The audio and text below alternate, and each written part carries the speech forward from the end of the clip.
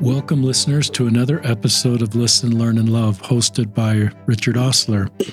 Hope you're having a good day. If you're listening to the podcast at the end of the day, if this is starting out your day or in the middle of the day, my guest and I hope you have a good day. My guest on today's podcast is my friend Suzanne Stott. Welcome to the podcast, Suzanne.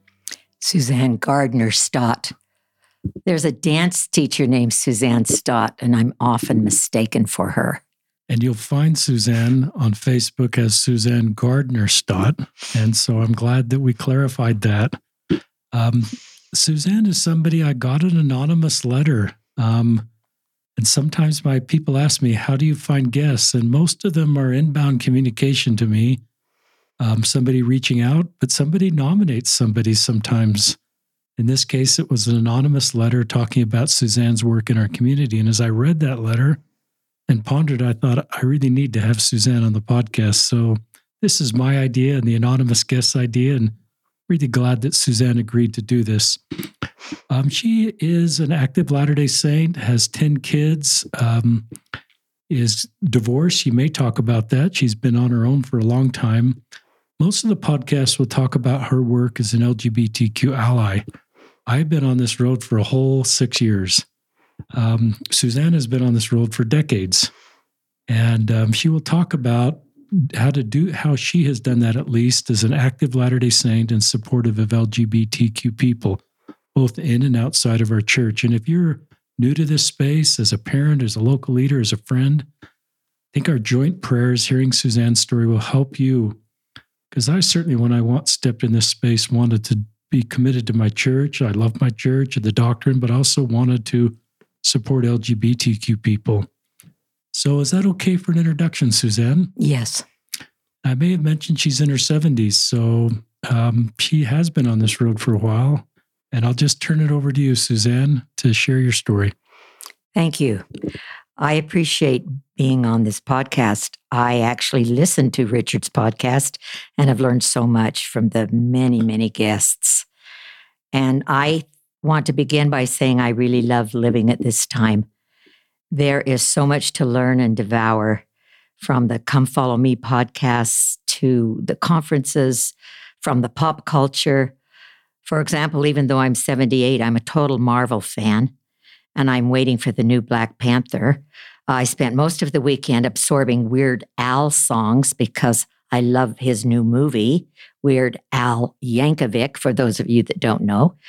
I took grandchildren to Lizzo. I took others to the Harry Potter Symphony. And that same weekend, I went to the ballet. All I'm saying is there are so many things to be concerned about right now.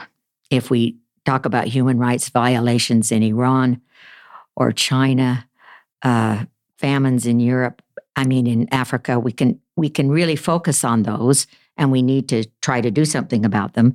But I try to just focus on the good and do things that uplift and energize me and those around me. I want to tell you, first of all, that I was born of goodly parents. My parents were very simple people, but they had great integrity, and they were hard workers, and they were fun. My father would grab my mother and just start dancing. He would pull pranks on people. He was the stake patriarch. And as a stake high councilman, he organized community events in our little community in West Point, Utah. And he really had a love for everyone, and we learned that. He modeled for my 8 siblings and I how to reach out to others, how to be fun, and how to be a man of great faith. And plus, they loved poetry, and they recited poetry to us. And so some of my brothers and I, especially my brothers, can recite hours of poetry by heart. I have 8 extraordinary siblings. I know everybody says their siblings are the best, but mine really are. They're community and civic minded. They're true to their faith. They have been so kind and generous to me throughout the years as I became a single parent with 10 kids, and they still support me to this day. To give them a Christmas present one time, I worked for 8 years writing histories of our ancestors and then presented that to them in a book. I am close to my ancestors. I feel their presence. I love them. I know that they had many faults and maybe weaknesses, but I admire their example and the fact that they remained true to their beliefs. Now, I want to tell you things that led up to me being a Grand Marshal of the Pride Festival this year in Utah. And let's just stop. I mean, that I love what you've said so far, but it's just remarkable that you're about to tell us that you're the Grand Marshal of the Pride Parade as an active Latter-day Saint. I just want our listeners to sort of pause and go, wow, what she just said is true. And now I hope that's okay. I hope I didn't interrupt your trend of thought, but it's a really remarkable thing you're about to share with us. Really, it isn't remarkable, but you have to understand things that led up to that. And I have to mention this because our family, we are Democrats. And if you were a Democrat growing up when I did, you had to have a pretty thick skin. I was used to being active in campaigns, going door to door, attending conventions. I mentioned that my dad was a patriarch. I don't say that to brag by any means, but that when he was called, there were many that said, wait a minute, he's a Democrat. How could he be the patriarch? I protested the Vietnam War at BYU. Wow. When I was a student there, I got suspended. And then but I got reinstated right away. But in 1965, I was living in California, and 2 times I went, listened to, and met Dr. Martin Luther King. I was profoundly impacted by what he said and the way he presented himself. Now, you will think, big deal, so you met Dr. King. This was 1965. This is way before the priesthood declaration for all Black male members. This is when there were billboards in Utah saying that Dr. King was a womanizer and a communist.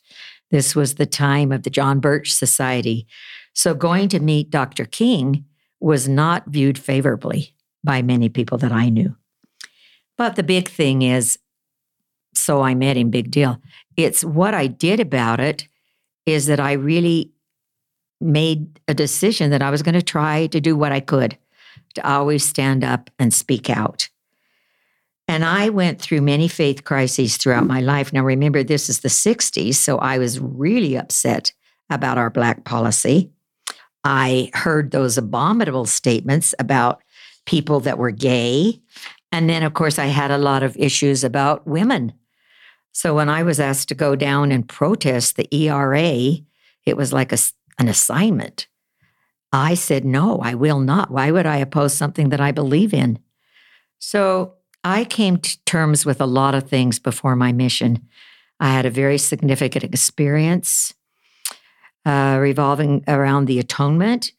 And so I turned all my protesting into proselyting in northern Germany. And my mission was very, very hard, but it was pivotal. I loved it. And I still think 60 years later, I'm impacted by that service.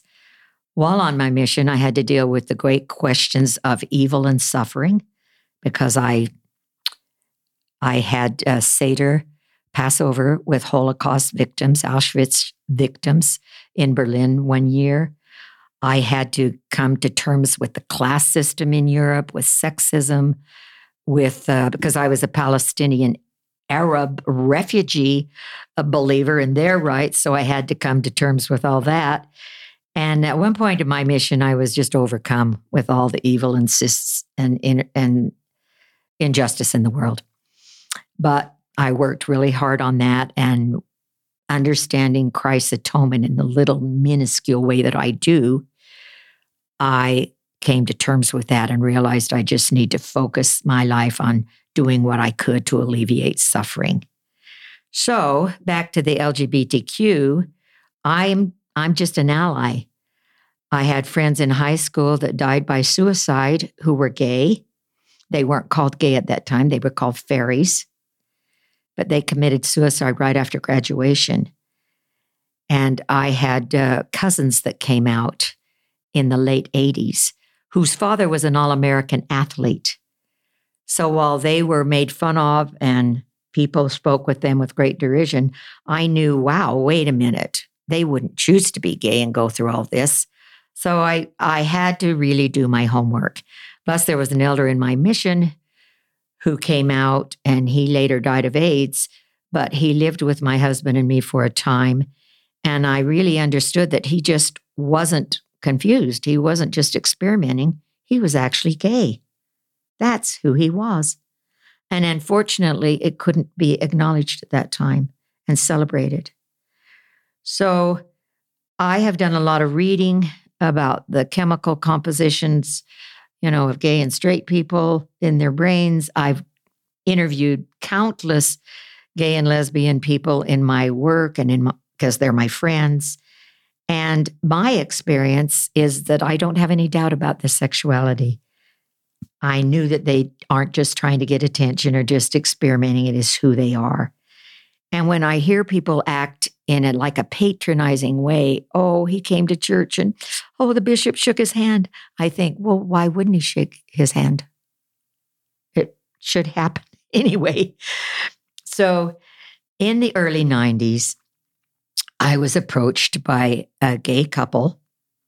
They asked me to help them adopt a baby. I ran an agency for the adoption of special needs children because, Joni Mitchell's song, I looked at life by both sides now. Well, you can look at adoption, both sides too. You can find good reasons for it and good reasons against it.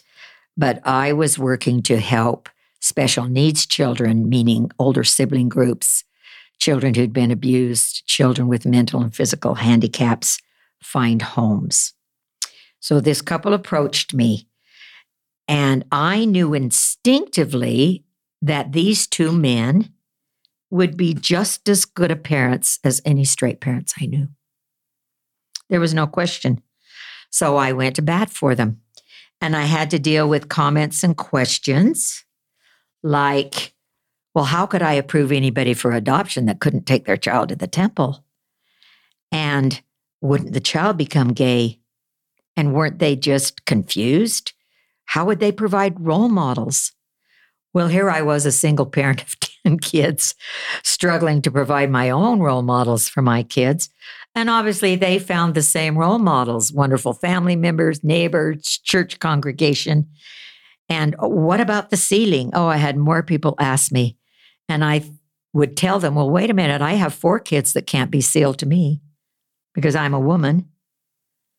So I feel that's very unjust, but that's the way it is. So I didn't worry about things like that. And those children are children that you adopted I adopted after your divorce. Just so our listeners understand. Well, one of them, my husband had already become an apostate, and he wouldn't go to the temple. He couldn't. So then I had 3 others. Thank you. So, and really, there are so many more social workers that are more astute, really, than I. I don't consider myself gifted in any way in that area, but I was able to navigate the laws of Utah. Remember, this was 30 years ago. There was no same-sex marriage. That was out of the question. So it was tricky. But I did it step by step without breaking any laws. And it was very gratifying because it was just about creating families. And gay and lesbian people have the same desires as straight people. They don't want to make statements. They didn't want to, be on a bandwagon about their rights. They just wanted to have children, sit around the table and talk about the day with their children, establish a bedtime routine, tell stories, traditions, established traditions. They were no different than any of us. So as they heard about me helping this couple and it was successful, then more and more of them contacted me. And I don't really know the number because I didn't keep track, but I think it was 50 to 65 children that I helped find homes for, help the couples adopt. And during this time, I was Stake Relief Society president. I was primary president. I was ward choir leader, and never had a moment's thought. I'm serious. Maybe I'm just a dull tool, but I never had any consternation about this because I felt so strongly in these good parents. And leading up to this, in 1984, I began sponsoring Cambodian refugees. And I remember someone in my ward asking me, well, aren't you going to talk to the bishop about this? Well, what was there to talk about? Like I said, as a Democrat, you're used to having a thick skin and standing up and speaking out. And so I became involved in refugee resettlement, which I have done continuously since 1984. And seriously, if you want to be blessed beyond measure, get involved in refugee resettlement. It's very hard. It's a lifelong thing. But gosh, it's rewarding because of the people that you meet. So my life has been defined by special needs adoption, many with abuse, mental illness, brain damage, physical handicaps, addictions. And those are the types of children that I adopted. And now I have grandchildren, some of whom deal with those same issues. I lost 2 grandchildren last year, and that's been extremely hard and painful. But what I've learned, and the Lord probably needed to teach me this, is that I just love my kids for who they are. And really, they are fabulous human beings. I just marvel that they are in my life. I have 10 people that aren't biologically connected who joined the family at different ages and from different places, but they are very loyal to each other. I don't know how it's going to work in the next life, but I think that we're going to join with 20 other birth parents and with numerous, maybe hundreds of birth family members, and with my large family of thousands of ancestors and descendants, we're going to connect. I truly believe this in really wonderful ways as the whole of mankind connects. And I think there will be wonderful healing at that time. I don't know if it'll happen in this life, but I feel certain it will happen in the next life. So for the last 12 years, I've been in the African refugee branch in that community. And through my volunteer work in the community and my church work in that community, my testimony has been so strengthened, not only because of the amazing individuals in the refugee community, but the workers that work with me in the branch and in the community. You know, I know Mormons have LDS people have no monopoly on goodness. Some of the best people I've met in my whole life are members of other religions. This spring, I went down to speak at the Imperial Potentate ceremony for a dear friend, for some Shriners. They are not members of our church, but wow, those Freemasons, those Shriners, they are the bomb when it comes to helping the world. And I just love them so much. And I have mentioned before that the best marriage I know is a Palestinian refugee couple living in Beersheba over in the West Bank in Israel. So I just learned that there's goodness everywhere, but these people that you serve with, especially in the church, are just so magnificent. They are just so wonderful. I can't tell you how I love going to church and being with these people, with the people that serve with me. And then I've had a son in and out of the criminal justice system. Well, 2 sons for 26 years. Have a son incarcerated now in a penitentiary in California. So throughout these 25 years, I've dealt with that. Then I have another child who became into the homeless. He became homeless 10 years ago. So I have dealt with many, many homeless issues. And because my children are all children of color, I have dealt with many instances of blatant racism and white privilege. So my life has been filled with these kinds of involvements. But I am always filled with the wonder of creations. You cannot look at the Webb telescope, those photos. They just totally blow me away. I don't even have the words. I'm so astounded at God's wonders. And my favorite poet, Gerard Manley Hopkins, he already wrote about God's grandeur, but now we're seeing it in those telescope pictures.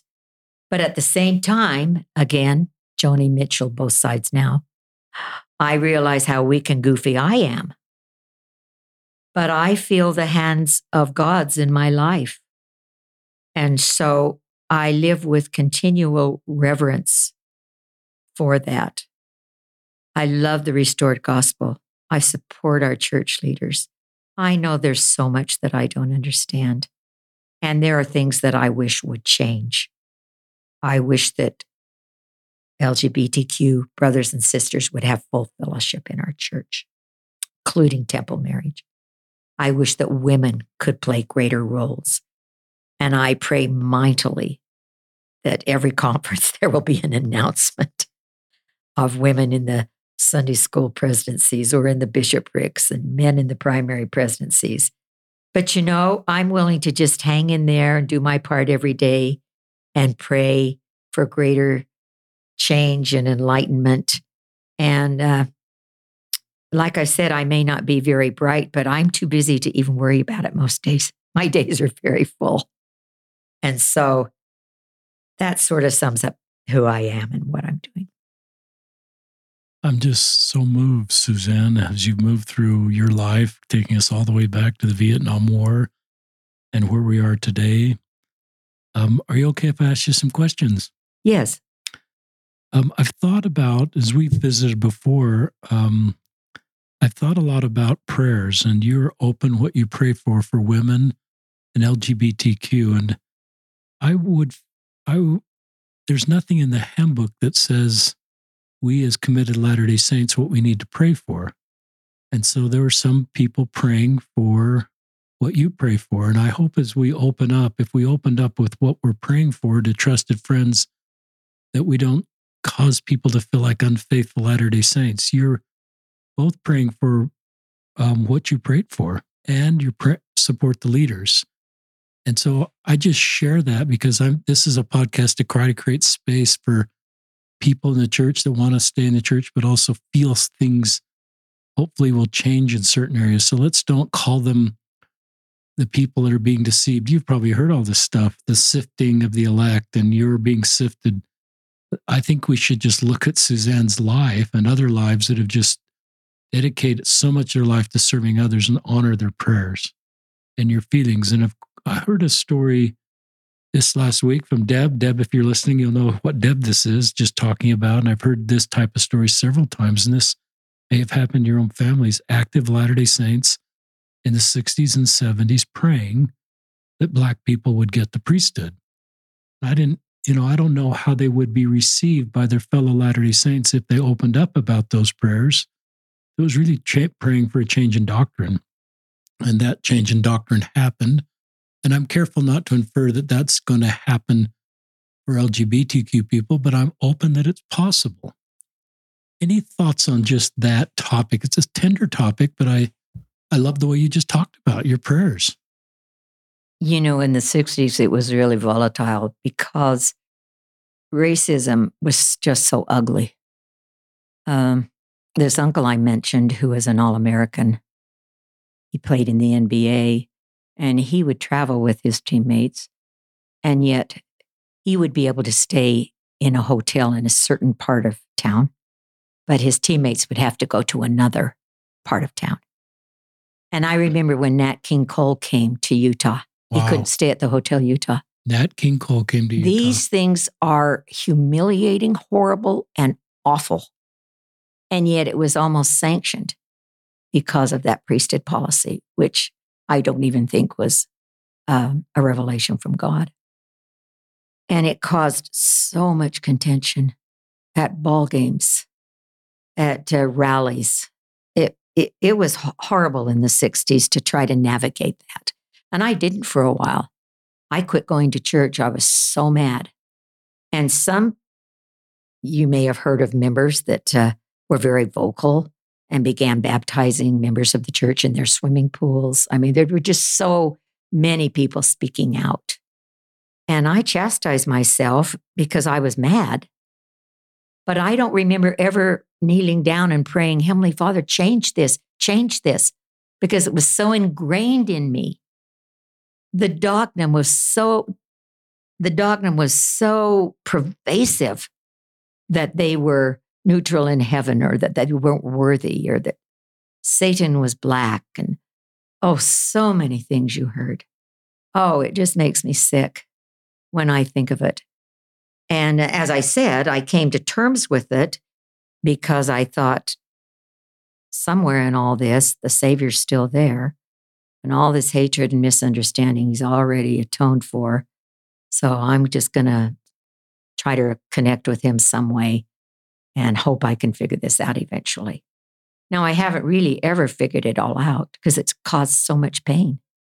And I've seen what my children have had to go through, and so many other children who were adopted. I saw as an adoption worker trying to help parents who were adopting Black children, even getting them convinced that there was white privilege. And so many of them called me an alarmist and said, if you'd quit talking about it, it would go away. Well, duh. And their kids have really suffered. Now, every experience isn't my experience. I adopted older children who were very firm in their Black identity.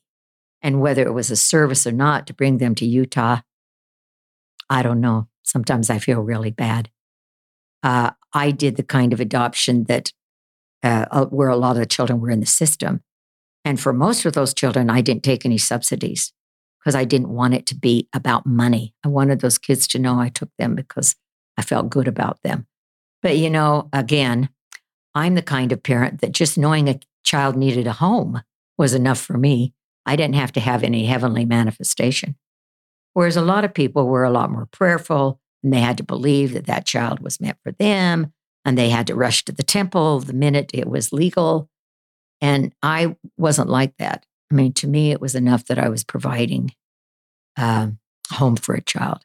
And the last child I adopted at age 18, he wouldn't have thought of going to the temple with me at all because he thought LDS people were racist. So, there's a lot of different ways to look at these things.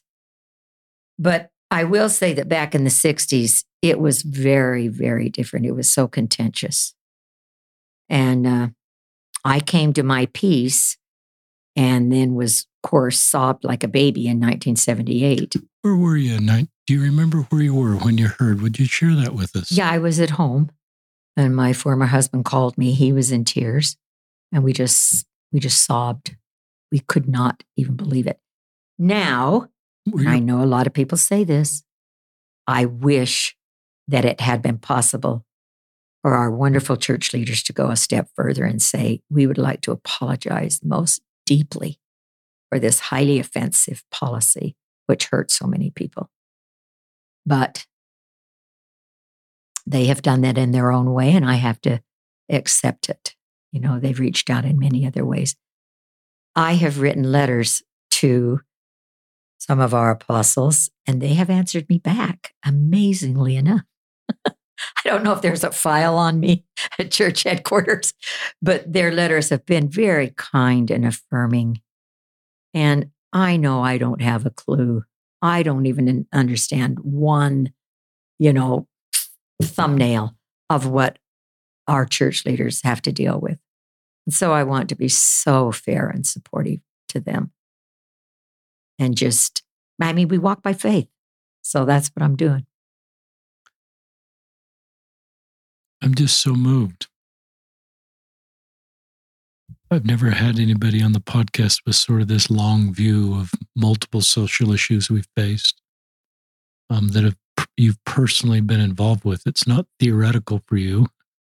It is frontline work with the Vietnam War, with Blacks, with Dr. King, with ERA, with refugees, with homeless, with incarcerated, with women, with race. It's just every social issue where there's tension in our church and in our world, in our political system. You have been on the front lines of being with those people. Well, and maybe I was wrong, but I had to speak out. I hated that war. And I had classmates die in that war. And I know some soldiers say it was the best thing that ever happened to them. And I know others, personally, it's messed up their life forever because of the PTSD that they have, because of so many other things. And for me, when Nixon lied to us about bombing Cambodia, That was the final straw for me. So when I saw in 1984 Cambodian, a little thing on the TV that said Cambodian refugees from the Khmer Rouge, in other words, from that war, were coming to Salt Lake City, I knew my prayers had been answered about working with refugees, because I had never been able to go to the Gaza Strip and work with Palestinian refugees. And I just visited some of my Cambodian refugee friends last week. And I just love them so much. They are the best people. They're Cambodian Christian Reform. They've never had a handbook. They've never had, a bishop's order.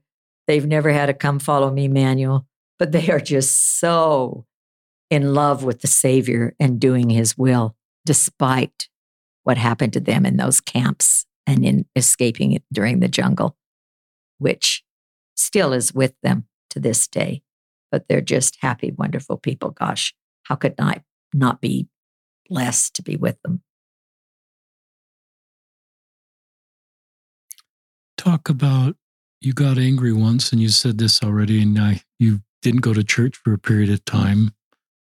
I think that can happen to listeners, where they get angry with a talk, with a comment, and I don't think it's always out of malice. I think probably most of the time it's not out of malice. It's just a worldview that, I don't want to use shaming language, it's perhaps not fully developed, or listen to people in that group as we talk about them. I want to give grace how I talk about this, but my real question is, I've learned when people get angry, I've learned to validate that. And how did you get over your anger and come back to the church?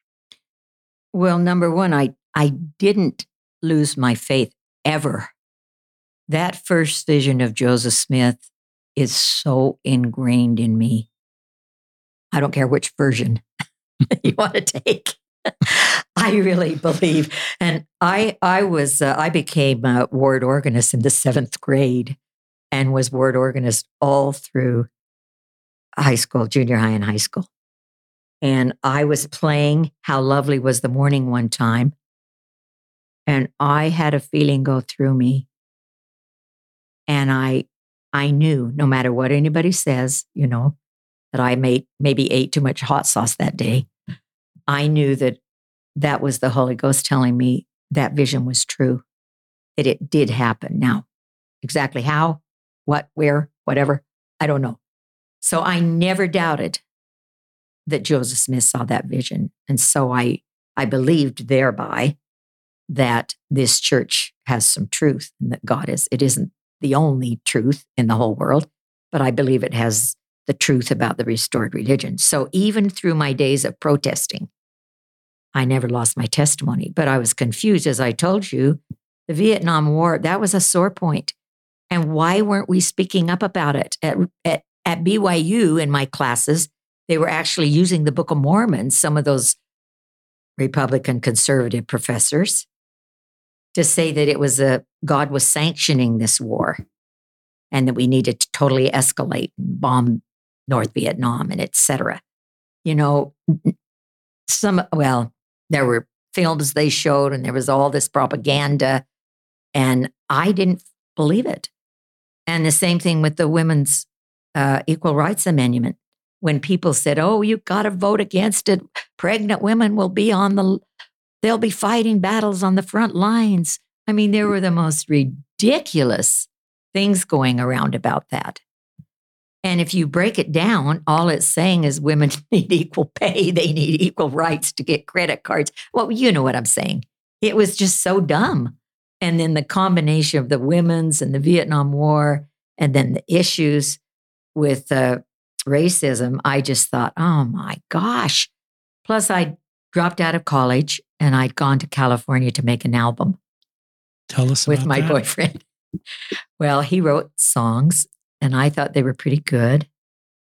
And so I dropped out of college, and my parents, bless their hearts, they must have been terrified, but they gave me permission to go. So I went down and lived in Southern California for a couple of years.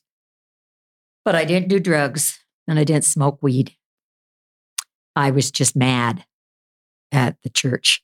So I didn't go to church. And I just had to work some things out. Did you get back to church? Because sometimes when you're separated from the church, it's kind of hard to go back. You want to go back, but you sometimes don't know how to go back. Any thoughts on how that worked for you? Parents that continue to love me. I had tremendous battles with my dad about the church because at that time I thought, why religion? People are just concerned about blowing some trumpet in heaven. What does it all mean and who cares? You know, I was just into let's end the famine in Biafra. Let's end this war. And I had a lot of arguments with my dad. And my boyfriend was very agnostic, even though he'd been raised LDS. And we came to Utah one time at Christmas. And we'd had kind of a big argument with my dad about all these things. I'd gone back in history about the War of the Roses, everything that religion had caused that was horrible. And I said, if you can show me, Dad, where it's done more good than bad, then go ahead. You know, I was just so defiant and obnoxious. A true hippie weirdo freak is what I was. And my dad just sat us down and he told us about an experience that he had had. He had had to drop out of high school in Star Valley, Wyoming, and herd sheep to support his family of 13 siblings. His dad had died of Parkinson's. And he told about the time he'd lost his horse and it was getting cold. And if I say Star Valley is what I really mean, not Star Valley, because it's so cold up there. And he prayed and prayed, couldn't find his horse and was getting very worried. So he knelt down and said a prayer. And as he got up from his knees, his horse was touching his shoulder. And my boyfriend said, "Oh, that's so stupid." And I thought, boy, that's true. My dad's telling me something that's true. So I went back to California and we had just received kind of a contract with our agent to start recording our songs officially. But I knew it said in my patriarchal blessing I would go on mission, even a foreign mission. And I believed in that. So I had to do lots of repenting and forgiving. But I came to terms with that and came back. And first time I'd been to church really in almost 2 years was the week before my mission farewell. Happened very fast. So I'm not saying that's the way to go. You know, a long-term repentance and preparation would have been much better. But my family never gave up on me. Remember, I have these 8 amazing siblings and their spouses. And the Lord never gave up on me. It's a beautiful story. You know, this podcast is supportive of people that are trying to stay in the church. There's a lot of listeners that are sort of navigating complex issues, and that's that's one of your gifts to those listeners is just your personal story. I did a Twitter poll where if you're in a faith crisis, are you trying to find a way to stay or to leave? And most are trying to find a way to stay and work through that like you have. You talk about multiple. I don't get that, because if you have a calling, you will feel God's presence because he'll tell you how to achieve that calling. I cannot tell you the times as Stake Relief Society president, and you can tell that I'm kind of a nutter and I always have a Marvel character or a mystery on my mind, but the Lord gets through to me about who to go see and what to do. And that's beyond my capabilities. I just had that happen last week with one of the members of our branch. And I thought, wow, thank you, Heavenly Father. I'm more concerned about Weird Al Yankovic's new movie, but you're getting through to me as to how to help this person. And so, seriously, it sounds so corny, but try to get a calling. I don't care if it's doing the arrangement of flowers in Relief Society, especially becoming the primary chorister. You can never go less active or not believe if you're leading those primary songs. So I know that sounds kind of outlandish given all the concerns right now. But once I had that experience with the Savior and I was so happy he would forgive me and that I could keep repenting, I thought, wow, I'm just going to stay on this path because I'm so happy about the atonement. Talk about, you've really kind of done this. I'm thinking of younger Latter-day Saints that are very drawn to the very issues you were drawn growing up. They're wired just like you. And I think there's more of them wired this way than perhaps there even was in your generation, that are just, they look at the gospel of Jesus Christ and they say, what is it doing for the most marginalized? And what's my church doing Sure. for the most marginalized? And they look at refugees, they look at LGBTQ. Sure. And they want to be involved in, but then they have dissidence because the church isn't quite where they want them to be. And you've sort of navigated this dissidence, these paradoxes of believing in the church, but also wishing the church would change stuff or being angry at the church. How do you, talk to people that are in the paradox or the cognitive dissonance? How would you give them advice on how to navigate the paradoxes and the cognitive dissonance that they feel? You know, prayer and meditating are very good, but I would say become involved. You know, helping Cambodian refugees resettle as I have for all these years, that really eased my pain about the Vietnam War. That healed me from that horrible war because I could help people directly impacted by it and do my little bit. And so I say, and I was always passionate about refugees. I mentioned that I had pictures of Palestinian refugees on my wall when I was in 8th grade. And, you know, my parents wondered, where in the world did this kook come from? But they never shut me down. You know, I was always affirmed. So I say, find what your passion is. Now, seriously, the homeless shelter can always use volunteers. You want to get your life in perspective, go down there and serve. Go down there and do the laundry. Go down there and help the kids with homework, or help a refugee child with homework, or mentor a refugee family, or do something with climate change. We're trying to save the Great Salt Lake. Sign up and get involved. We're trying to help some people we're trying to help it be real to everybody that climate change is real, or just saving our trails up in the canyons. Appreciating the Spiral Getty, going out to the sun tunnels. There are so many wonderful things to become involved in right here in Utah. But you have to know what that is for you. Because if you do, I just find these things take care of themselves if you're doing something bigger than yourself, larger than yourself. And you can't take some of your problems, and I'm not saying they're petty, but they become in perspective when you start helping other people that have perhaps survived being buried in a pit with your dead father on top of you, or being gang raped, or watching your kids macheted. Teach dance to youth. Any talent that you have. Really, I am not that talented, but every talent I have has been used in the Swahili branch. I have choir.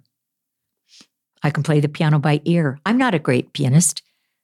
I'm not a trained pianist, but I play those songs in Kirundi and Kinyarwanda and Swahili by ear, and our choir is the bomb. Just a little talent I have.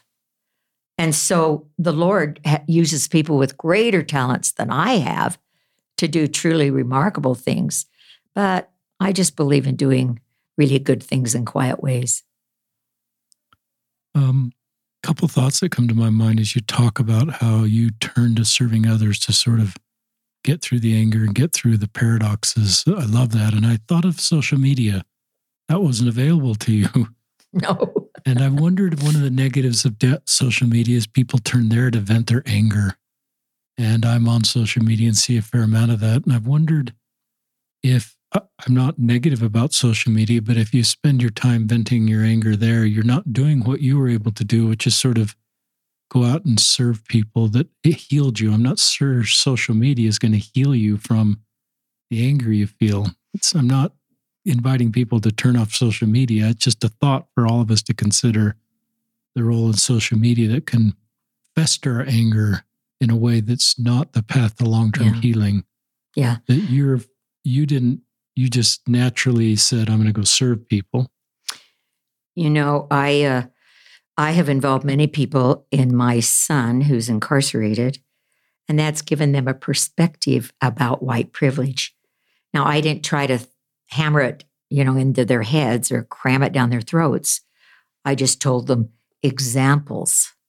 And the last example for this particular son is he was driving down Redwood Road here in Salt Lake City, not bothering a soul, in his truck, which was registered. He had a driver's license. He saw the police start following him. They followed him for 1.5 miles. They turned on their light. He signaled, and they got him for not signaling for 3 seconds. Now, you and I know that is totally absurd. For a white person, we wouldn't even think, or maybe we wouldn't even signal. We'd just turn. But for a black man covered in tattoos that has a big rap sheet, that was a big deal. So he was pulled over for no other reason. In fact, I questioned those policemen at the trial. I said, well, I go to that African market where he was all the time, and you've never followed me. Because they said they summarily follow people that they're distrustful of. You could be really mad about that.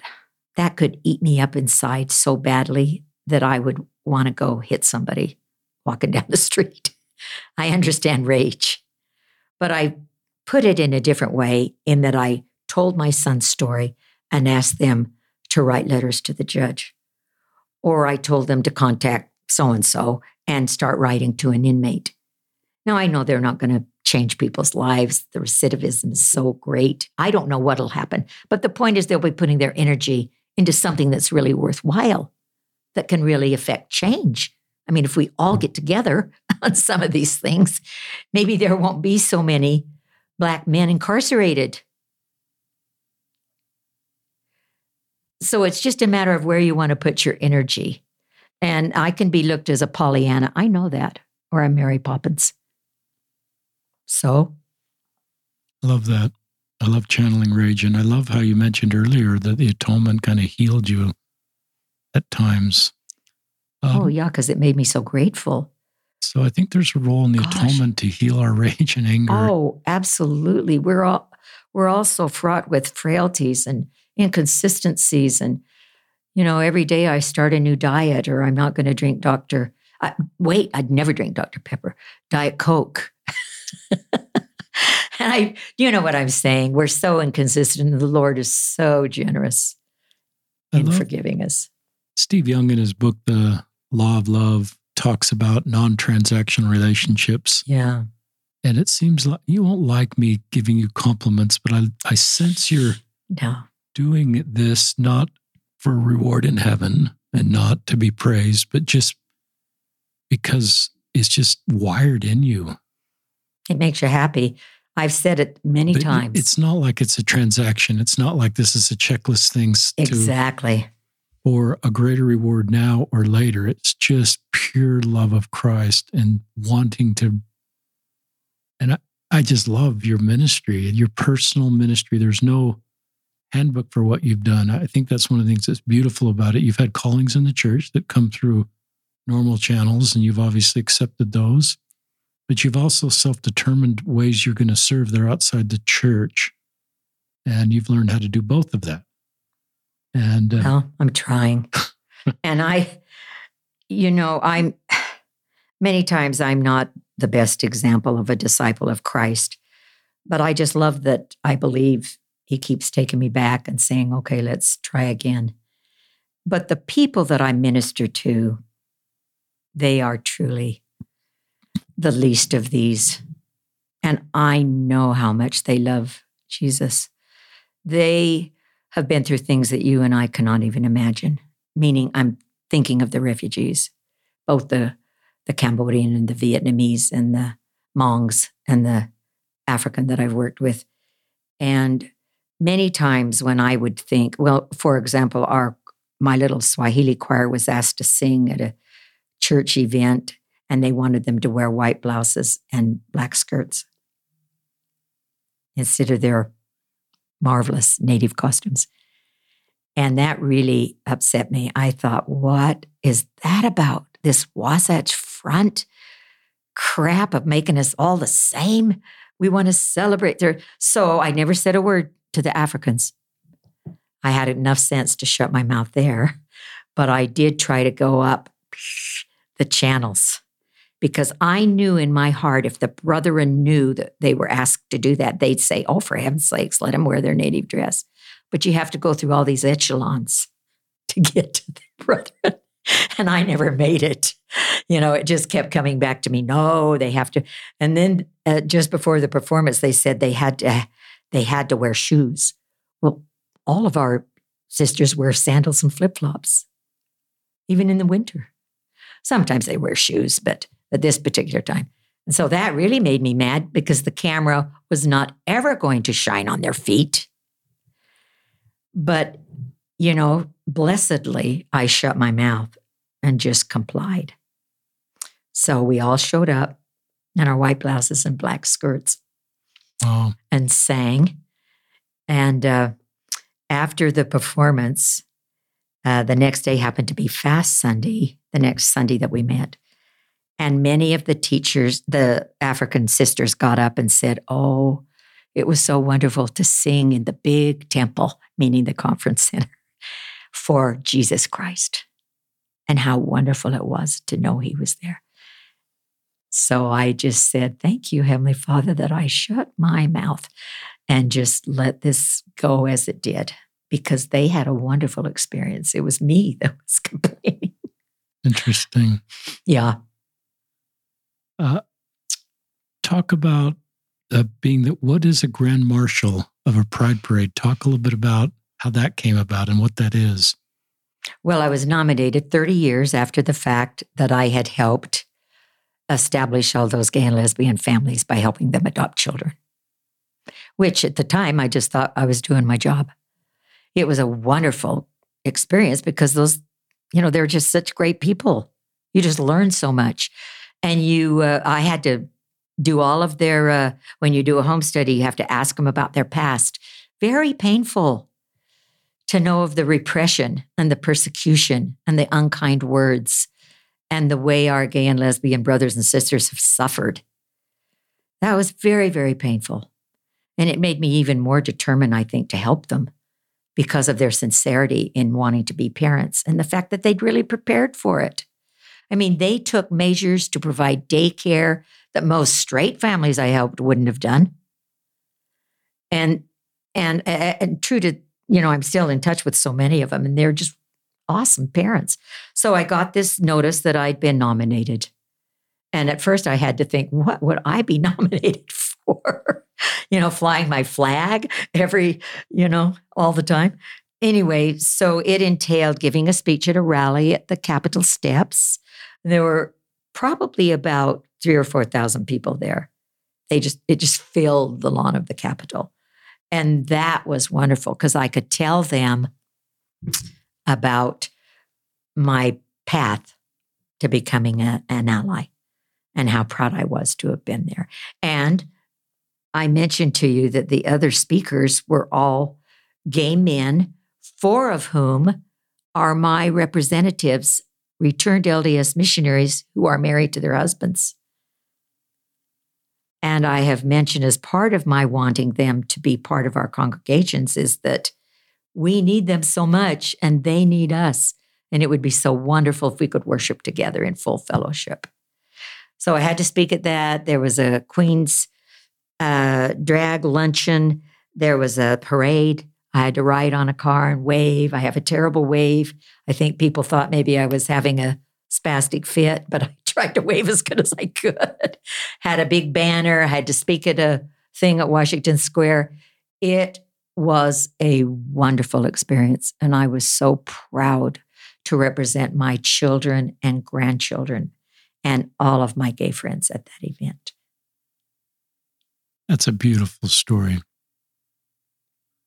I think of Brene Brown, Braving the Wilderness, which is a book that I've read about people like you that are willing to brave spaces that we don't get exposed to. And then she talks about, and this isn't theoretical for you, it's people are hard to hate, close up, move in. And you know that very well. And it's helpful for our listeners.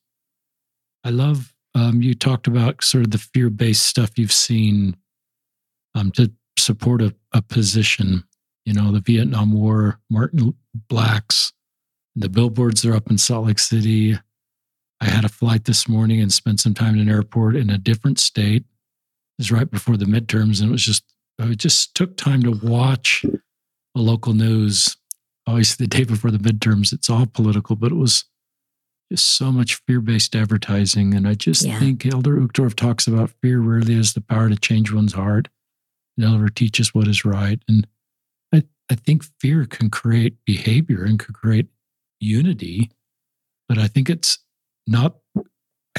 just not the Savior's way. I look at his ministry and he created followers not out of fear, but out of love. Yes.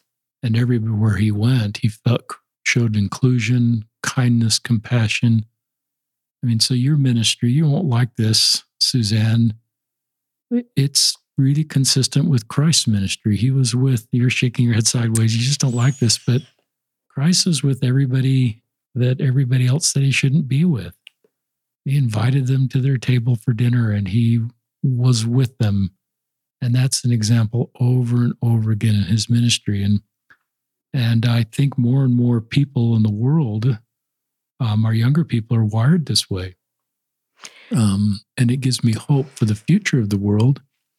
But there's sadness in my heart where we are with LGBTQ people.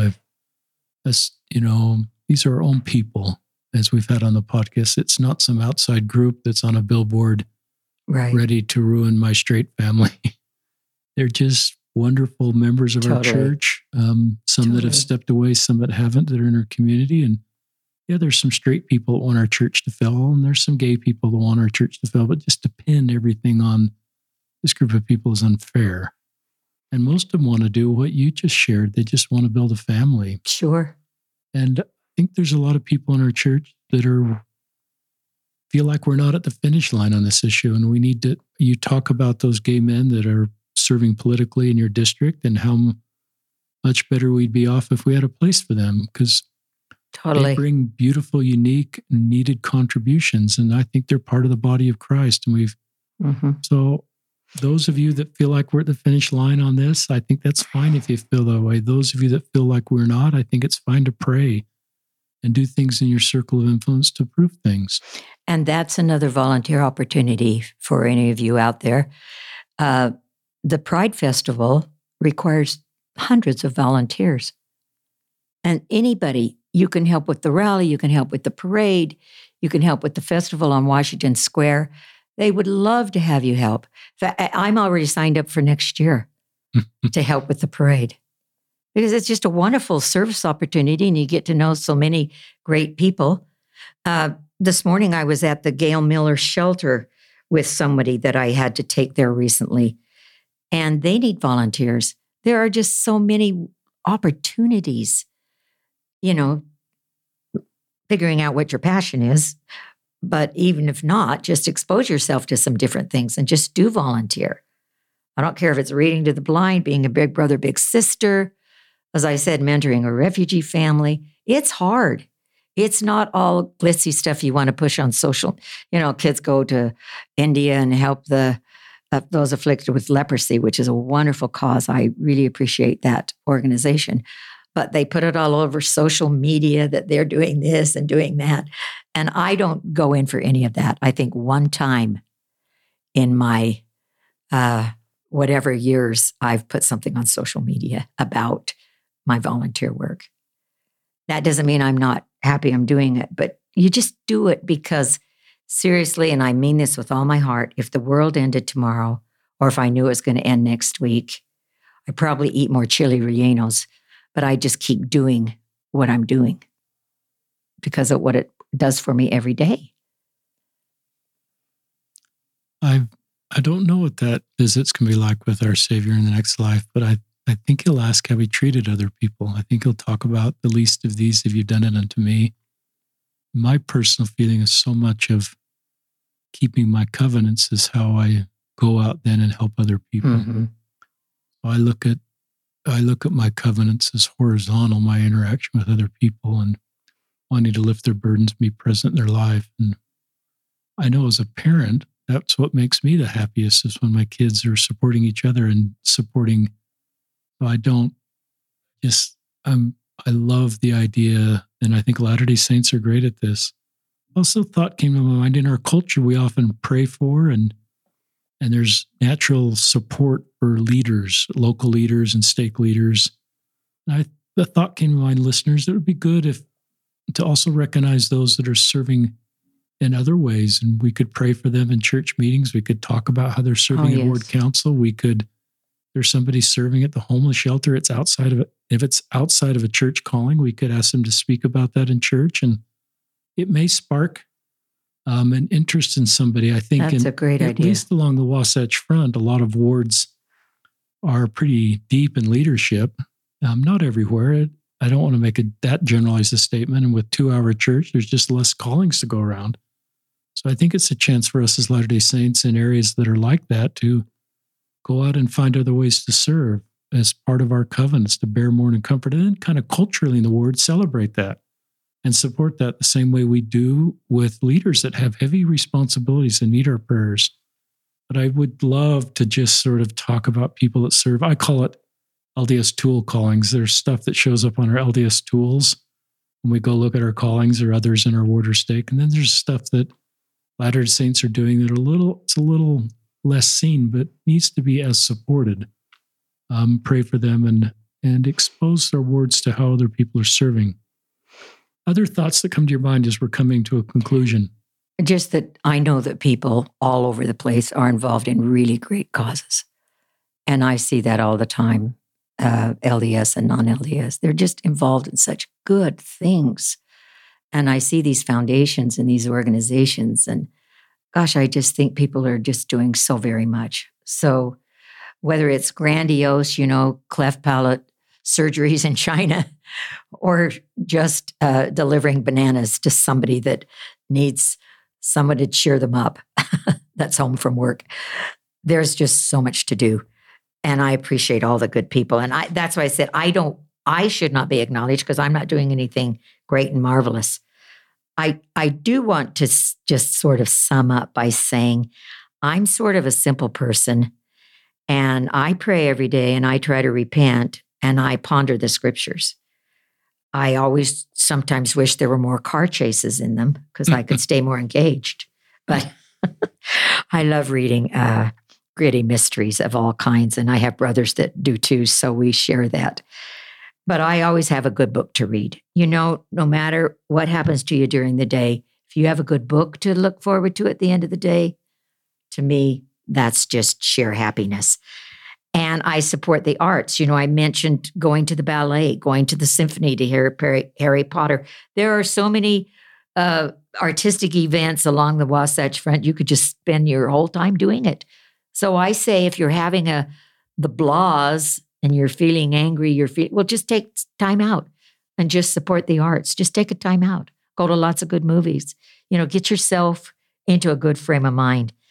And I always believe in having a church calling because I think you get special inspiration when you have a church calling. And then, as I said already, when all else fails, hot fudge sundaes and chili rellenos. And tomorrow, that's election day. So I'm going to be repenting mightily if certain candidates win because I'll be so mad. So that's my cross to bear, so to speak. I've got to do better in that regard. I love that you're open. We didn't really talk much about this. We've had some lifelong Democrats on the podcast, and someone asked me, why don't you have lifelong Republicans on the podcast? And I go, well, I'm trying to bring voices that are generally represented as a minority position in our faith. And there's probably some wards where a Republican would say, wait a second, I'm a minority. But I think it's good. I've said this before, congregations are not an extension of our political party.